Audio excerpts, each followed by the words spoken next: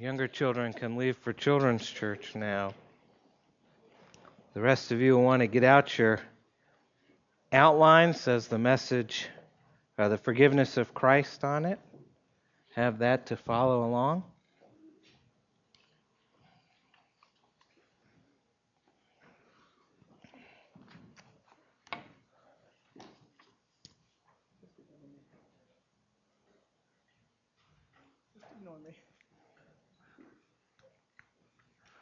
Okay, we're just ignoring him. He's not here. If you look at your outline today, it says preamble. I didn't know what to call it, but I had to talk about this passage before I preached on it.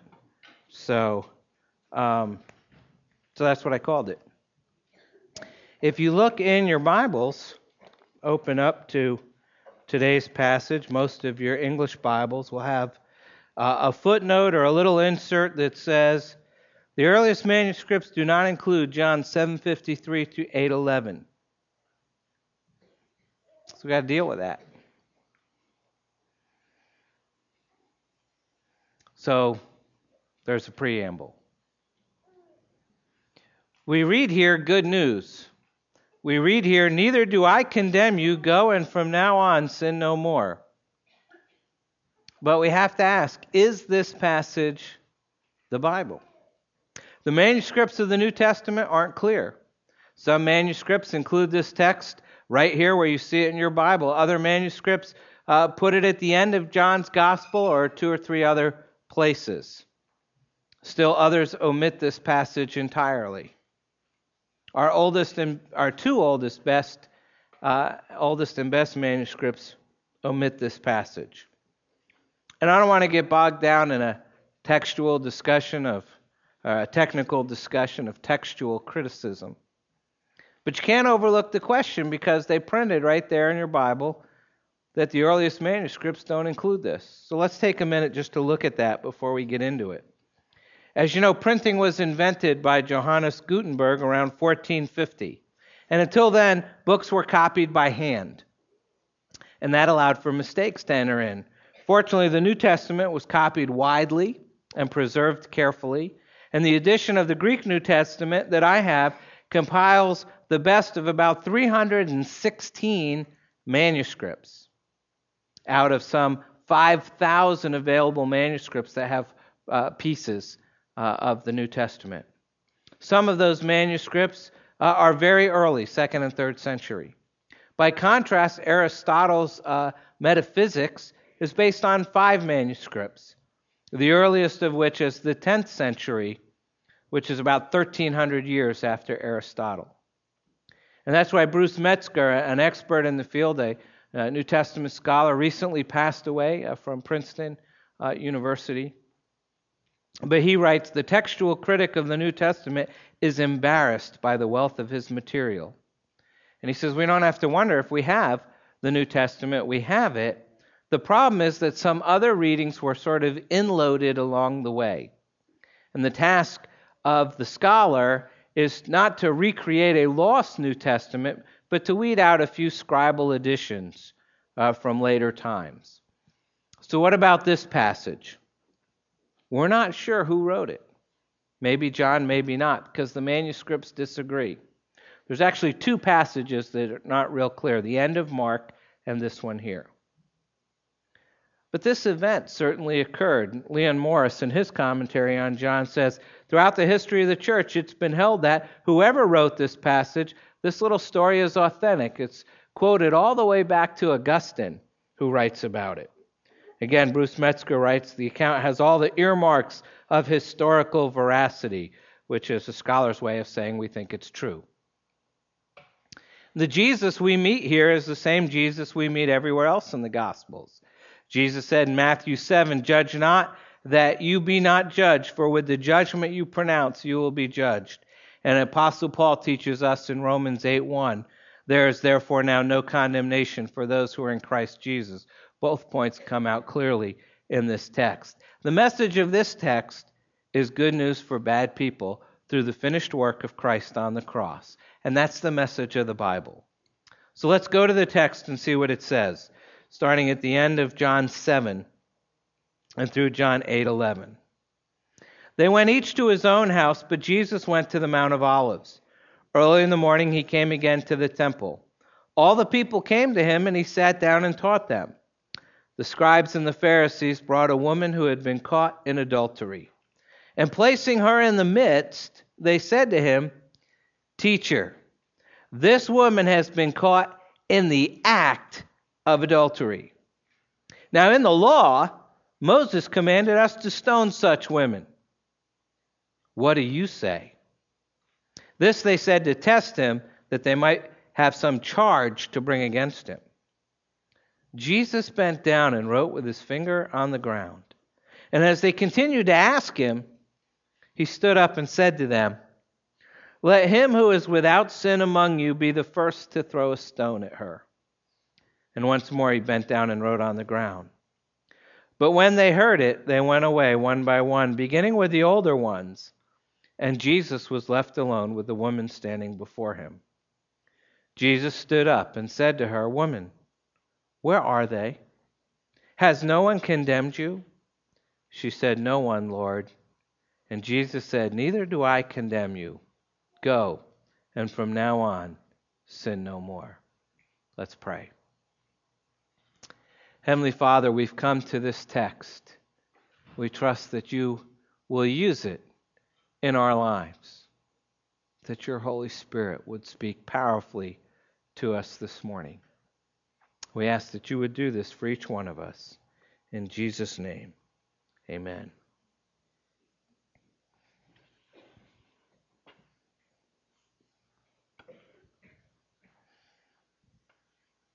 Rebecca Thompson fell twice from the Fremont Canyon Bridge. She died both times. The first fall broke her heart. The second fall broke her neck. She was only 18 years of age when her and her 11-year-old sister, Amy, were abducted by a pair of thugs near a store in Casper, Wyoming. They drove the girls 40 miles southwest to the Fremont Canyon Bridge, a one-lane steel-beamed structure that rises 112 feet over the North Platte River. The men brutally beat and then raped Rebecca. She somehow convinced them not to do the same to her younger sister, Amy. Both were thrown over the bridge into the narrow gorge. Amy died when she landed on a rock near the river. But Rebecca slammed into a ledge and was ricocheted out into deeper water. With a hip fractured in 5 places, she struggled to the shore. To protect her body from the cold, she wedged herself between 2 rocks and waited until the dawn. But the dawn never came for Rebecca. Well, the sun came up and she was found. The physicians treated her wounds. The courts imprisoned her attackers. Life continued, but the dawn never came. The blackness of her night of horror lingered. She was never able to climb out of the canyon. So in September 1992, 19 years later, she returned to the bridge. And against her boyfriend's pleading, she drove 70 miles an hour to the North Platte River.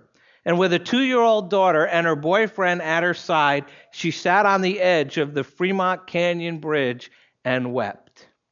And through her tears, she retold the story. The boyfriend didn't want the child to see her mother cry, so he picked up the toddler and carried her to the car. And that's when he heard her body hit the water. And that's when Rebecca Thompson died her second death. The sun never dawned on Rebecca's dark night. Why? What eclipsed the light from her world? Fear? Perhaps.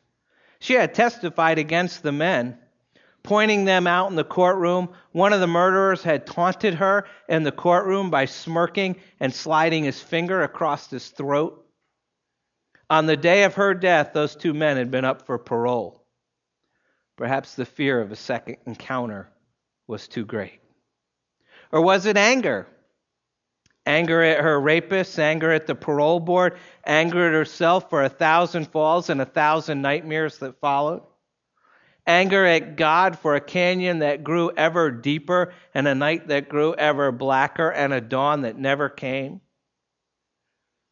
Was it guilt? Some think so. Despite Rebekah's attractive smile and appealing personality, friends say she struggled every day with the ugly fact that she'd survived and her little sister had not. Was it shame? Everyone she knew and thousands that she didn't know had heard the humiliating details of her tragedy. And the stigma was tattooed deeper with the newspaper ink of every headline. She had been raped, she had been beaten, she had been shamed. And try as she might to outlive and outrun the memory, she never could. So 19 years later, she went back to the bridge. Canyons of shame run deep. Gorges of never-ending guilt. Walls ribboned with the green and grays of death. Unending echoes of screams. Put your hand over your ears. Splash water on your face. Stop looking over your shoulder. Try as you might to outrun yesterday's tragedies. The tentacles are longer than your hope. And they draw you back to the bridge of sorrows to be shamed again and again and again. Now, if it was your fault, it'd be different. If you were to blame, you could apologize. If the tumble into the canyon was your mistake, you could respond. But you weren't a volunteer. You were a victim. And sometimes your shame is private. Abused, molested, seduced. No one else knows. But you know. And that's enough. And sometimes it's public. A divorce you didn't want. A disease you never expected. A handicap you didn't create. And whether it's actually in their eyes or just in your imagination, you have to deal with it. You think you're marked. Whether private or public, real or imagined, shame is always painful. And unless you deal with it, it's permanent. Unless you get help, the dawn never comes. You're probably not surprised to hear me say that I think there are Rebecca Thompsons in every city and Fremont Canyon bridges in every town. And there are many, many, many Rebeccas in the Bible. So many, in fact, it almost seems that the pages of Scripture are stitched together with their stories.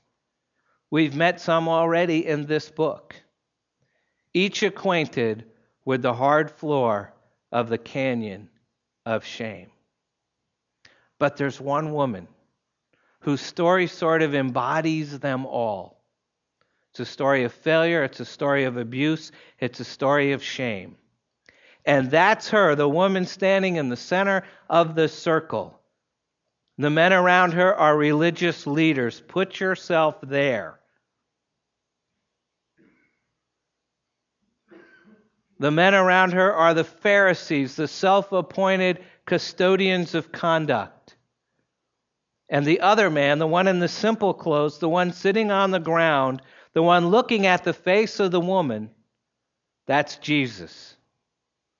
Jesus has been teaching. The woman has been cheating. And the Pharisees are out to stop them both. That brings us to our text this morning. And we start with the lack of forgiveness.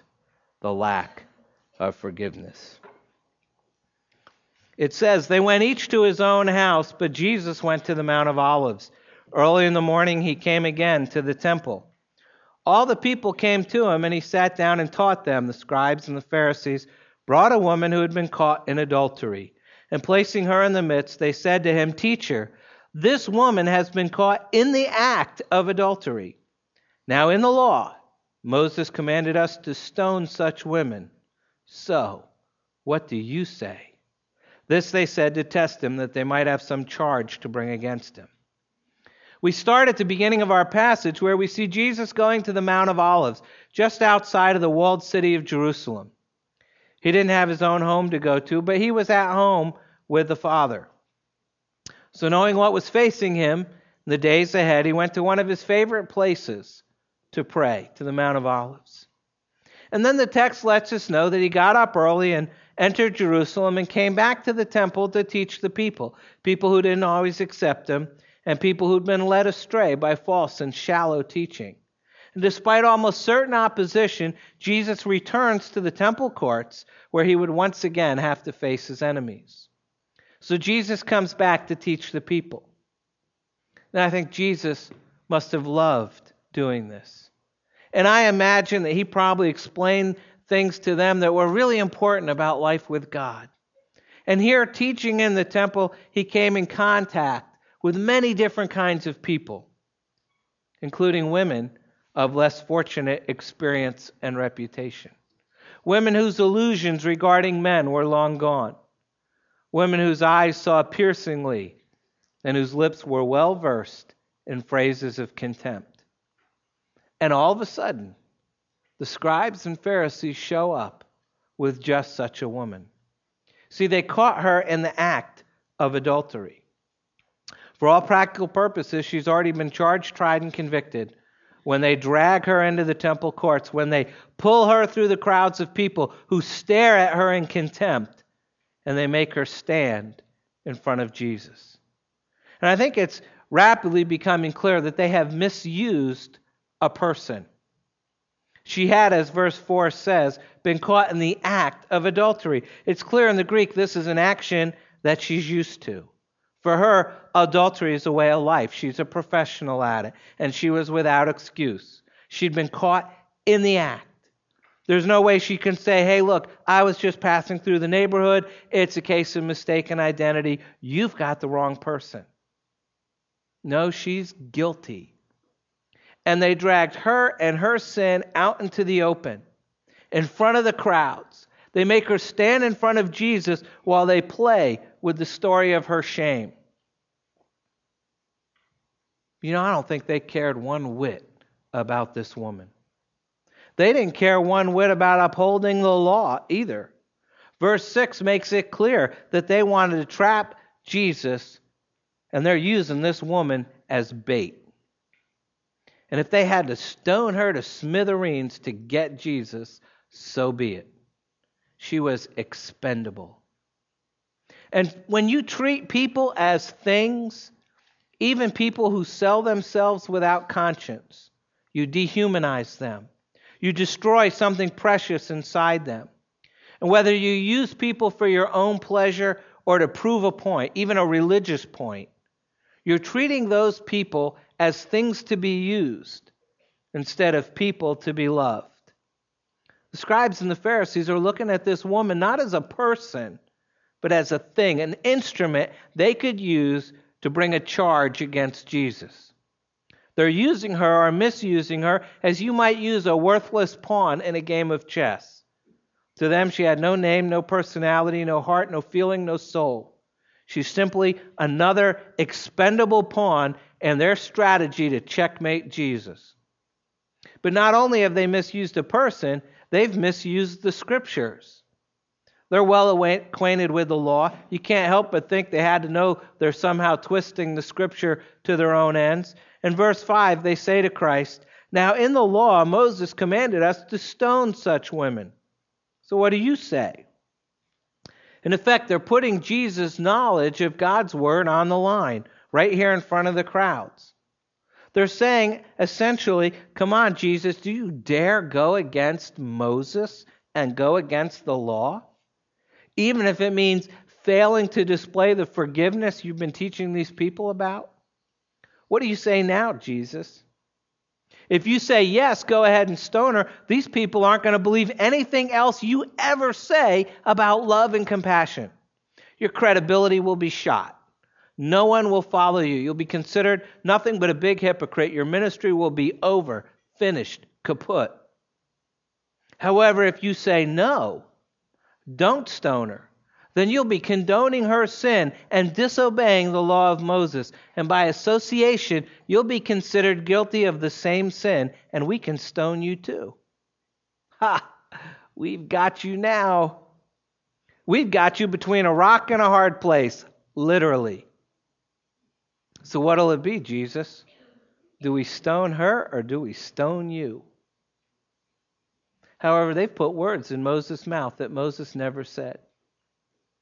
In the ancient and medieval worlds, there existed a despicable practice of having rulers sleep with all the women just before they got married to show his dominance and authority over all the people. And the law that the Pharisees are referring to is in Deuteronomy 22, and it's expressly written to prevent such theft of marital rights. And it referred to women who were both virgins and engaged to be married. It doesn't appear from this text that this woman met either qualification. And secondly, the law explicitly provides that both parties be punished. Adultery is not an offense that can be committed alone. Where's the man? Why hasn't he been dragged in front of the crowds? I mean, either he was fleeter of foot than she was, and he escaped, leaving her to face the hostile accusers, or the accusers themselves are sufficiently chauvinistic to focus exclusively on the woman. We don't really know. But it's clear, however, in the next few verses that they're not there to uphold the law. They're badly misusing it in an attempt to trap Jesus. And while there's a complete lack of forgiveness on their part, their actions have made plain the need for forgiveness. The need for forgiveness. Starting in the second part of verse 6, Jesus bent down and wrote with his finger on the ground. Put yourself there. There's a circle of Pharisees. There's a woman in the middle. There's Jesus. There's a crowd. You're in the temple court. Everybody's watching. Jesus bent down and wrote with his finger on the ground. And as they continued to ask him, he stood up and said to them, "Let him who is without sin among you be the first to throw a stone at her." And once more he bent down and wrote on the ground. But when they heard it, they went away one by one, beginning with the older ones. I think it's remarkable. They've brought him here. They've made these demands. They've got this woman. The crowd is there. The Pharisees are there. And Jesus says nothing. Verse 6, he bent down and wrote with his finger on the ground. You ever wonder what he wrote? Maybe he wrote the Ten Commandments. Maybe he was listing their sins. Maybe he was writing the names of their wives and then their girlfriends. The long-standing interpretation of the church is that he was writing out Jeremiah 17:13, which says, "O Lord, the hope of Israel, all who forsake you shall be put to shame. Those who turn away from you shall be written in the earth, for they have forsaken the Lord, the fountain of living water." After all, he's just finished teaching in John 7, "Whoever believes in me, as the scripture has said, out of his heart will flow rivers of living water." But to be honest, we don't know for sure. It doesn't say. Whatever he wrote was for their eyes, not ours. But he doesn't directly challenge them. And he doesn't condemn the woman. And even though he's the one who's being confronted here, it's obvious that the confronted is compassionate. Jesus is compassionate to both sides. He doesn't destroy the woman. He doesn't destroy the Pharisees. He'd have been justified in doing either or both. But no, rather to everyone's amazement and probably to everyone's discomfort, he says nothing. He just writes in the dirt. And silence can get loud. There are times when nothing a man can say is nearly so powerful as saying nothing. To argue brings him down to the level of those with whom he argues, and silence convicts them of their folly. They wish they hadn't spoken quite so quickly. They wonder what he thinks. And you can just see it, the lips of Jesus tighten. His features show the strain of the preceding weeks. In his eyes, there's a foreshadowing of the bitter weeks to come. But no anger pours forth. He's unbelievably compassionate. He hasn't said a word. Because of Jesus' compassion, we see that the confronters are convicted. says they keep asking him. There's mounting frustration. Obviously, they haven't just come from a Presbytery meeting. It's the way I felt yesterday. We had a Presbytery meeting. It was hours of mounting frustration. Debate for 2 hours, make no decision. I just couldn't find the right space to bang my head. But here's the Pharisees, and they're frustrated. It says they continue to ask him. They keep questioning him. So finally, Jesus straightens up, stands up, and says, verse 7, "Let him who is without sin among you be the first to throw a stone at her." It's a direct reference to the law in Deuteronomy 13 and Deuteronomy 17, where it says the witnesses, the accusers, must be the first to throw the stones. But they must not have ever participated in this type of offense themselves. And Jesus knew that they had twisted the scriptures, but he also knew what the law really said, and he interprets it correctly. And in so doing, he upholds the law fully. Notice he says, throw a stone at her. While preventing them from breaking the law, they had to be free from this same sin to do it.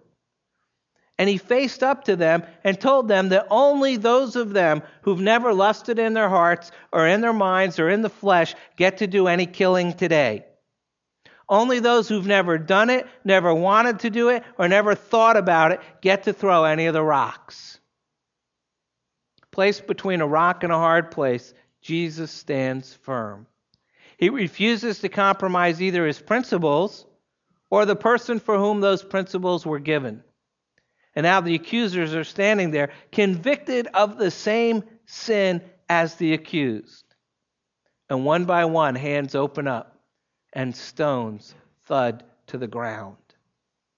Convicted by their own conscience, these champions of morality drew their garments around them and slipped away. Text tells us the oldest ones first. Age has a tendency to temper self-righteousness. And so those with the most guilt and the most wisdom leave first. The people quietly file out and disappear until the court of the temple was empty except for the two most important people in the story, Jesus and the woman. Only they were left. And were given a privileged view of a private moment. And so we see the results of forgiveness. The results of forgiveness. Starting the second part of verse 9. And Jesus was left alone with the woman standing before him. Jesus stood up and said to her, "Woman, where are they? Has no one condemned you?" She said, "No one, Lord." And Jesus said, "Neither do I condemn you. Go, and from now on sin no more." We're sort of peeking in at a private moment. The woman realizes that the noise level around her has decreased. She looks tentatively around for this crowd that's supposed to kill her. I imagine her standing there just looking straight down in shame. All the people who dragged her there are gone. And she starts looking around. Instead of seeing 40 pairs of feet surrounding her, she sees just one. And I think she looked at these feet in surprise, because these feet didn't have on the sandals of a rich man. No, they were the shoes of a Galilean fisherman. Not the feet of the man who spent hours every day being pampered and perfumed in the Roman baths. They were calloused feet. They were sunburned feet. They were dusty feet. These are the feet of a man who walked miles and miles out of his way one time just to put his arm around a Samaritan woman and tell her everything was going to be okay. And then she looked at the hem of his garment. It wasn't Brooks Brothers or Calvin Klein. It was homespun, kind of frayed at the edge. She looked at his cloak, and his cloak was no better. She looked at his physique, and I don't believe his physique was any other than average. Besides, in her profession, what's one more physique, more or less? And she looked up at his face. And Josephus, the historian, tells us he looked like every other Nazarene, which means he was a Mediterranean Jew, probably with an olive complexion. He had black hair, probably curly. He had a black beard because that was the style at the time. I don't know if his hair was long or short. It doesn't matter. But when she looked into his eyes, she realized that she wasn't just looking into the eyes of another Galilean Jew, another itinerant preacher. She's looking into the eyes of the King of Kings and the Lord of Lords, the fairest of 10,000. And she, who knew men better than most men know one another, responded to his power and spoke to him reverently. He looks at her and says, "Has no one condemned you?" She said, "No one, Lord." "Neither do I condemn you. Go, and from now on sin no more." And she knows now that she's free. The charges have been dropped. The Lord has made clear, I don't condemn you, I love you, I forgive you, I came to die for you. Most of us know John 3:16. For God so loved the world that he gave his only Son, that whoever believes in him should not perish, but have eternal life. How many of us know John 3:17, the next verse? For God did not send his Son into the world to condemn the world, but in order that the world might be saved through him. The woman in this story is an example of John 3:17. This woman, this bold sinner, is face to face with overwhelming grace.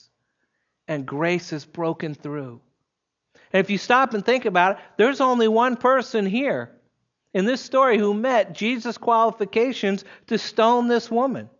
There's only one person there without sin. Jesus himself. What a contrast between these two people, the guilty and the guiltless, the adulteress and the advocate, the sinner and the Savior. Demonstrating the truth of John 1:14, that Jesus is truly full of grace and truth. He forgives the sinner without condoning the sin. He says, "Go, and from now on, sin no more." The men who accused her left with convicted consciences. The woman who was accused left with a cleansed character. Her life was changed by being confronted with overpowering truth. Jesus didn't condone her sin, he conquered sin. And she leaves with a new start for a new life. It's an amazing story. But what are we to do with it? What are we to do with it? Are there principles of forgiveness that we can draw? I think there are. Chuck Swindoll writes on this passage that 3 truths emerge that we can apply in our relationships today. First, the practice of confronting sin calls for humility. This is not a place for pride.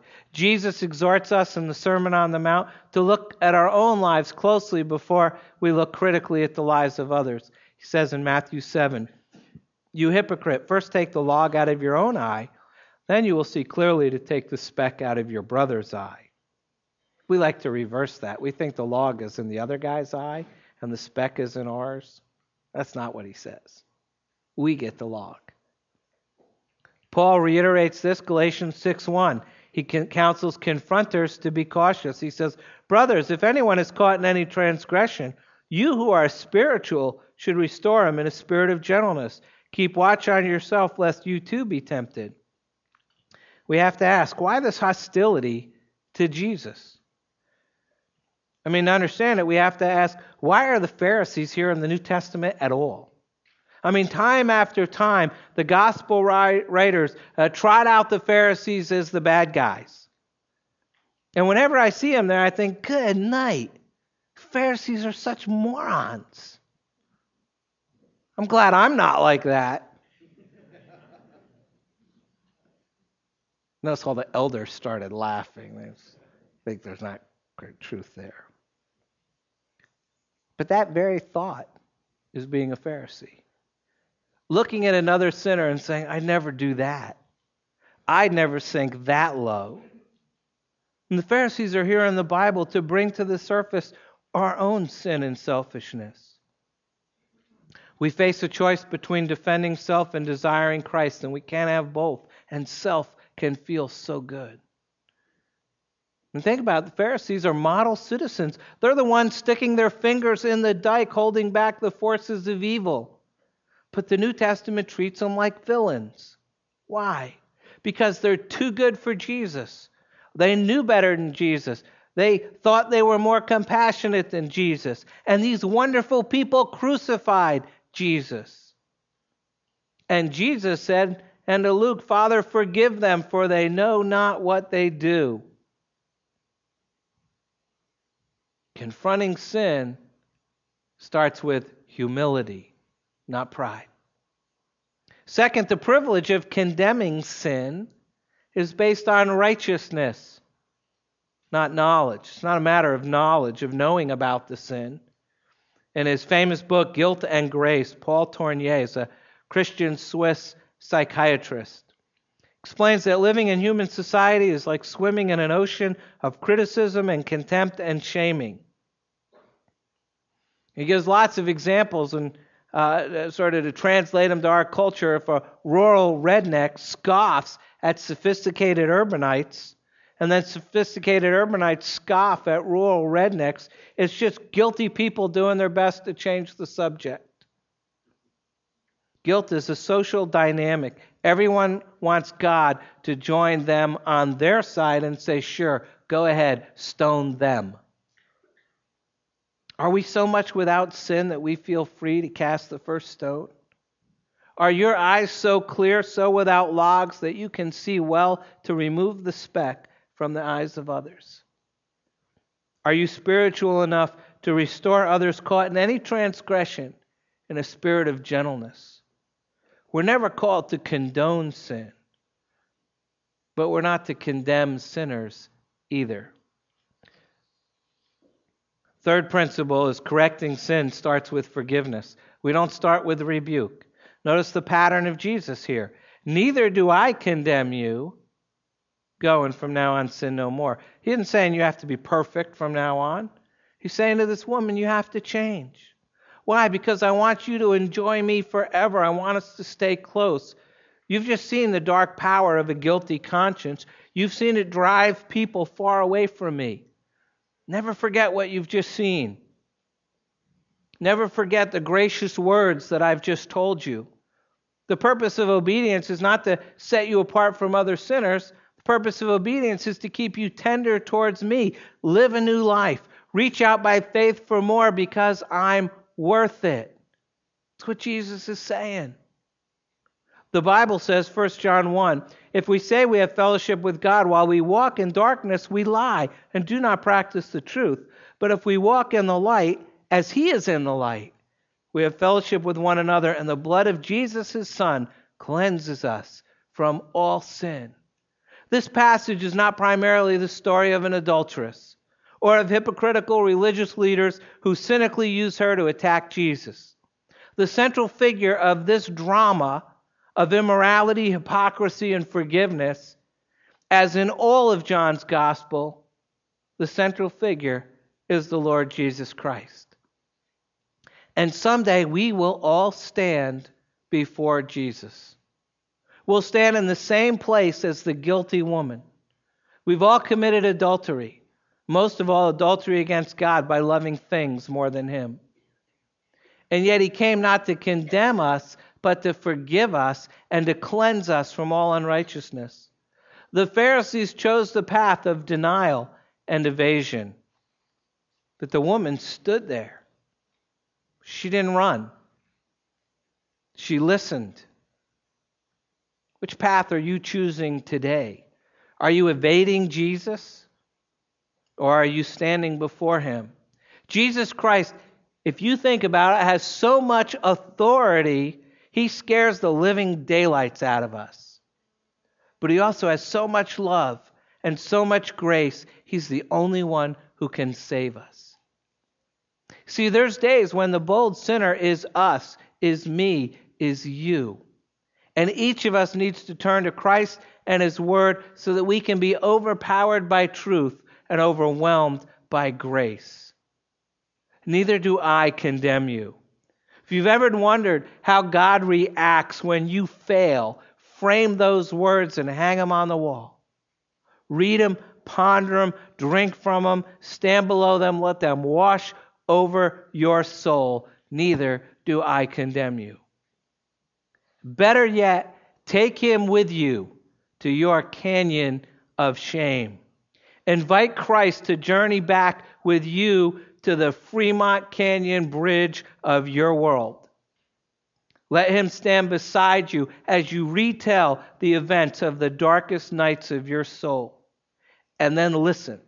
And listen carefully. He's talking to you. Neither do I condemn you. And watch carefully, because he's writing. And he's writing to you. And he's leaving a message, not in the sand, but on the cross. And not with his hand, but with his blood. And his message has these words: neither do I condemn you. Go, and from now on, sin no more. We should pray. We should pray. Take a moment to do that, and I'll close.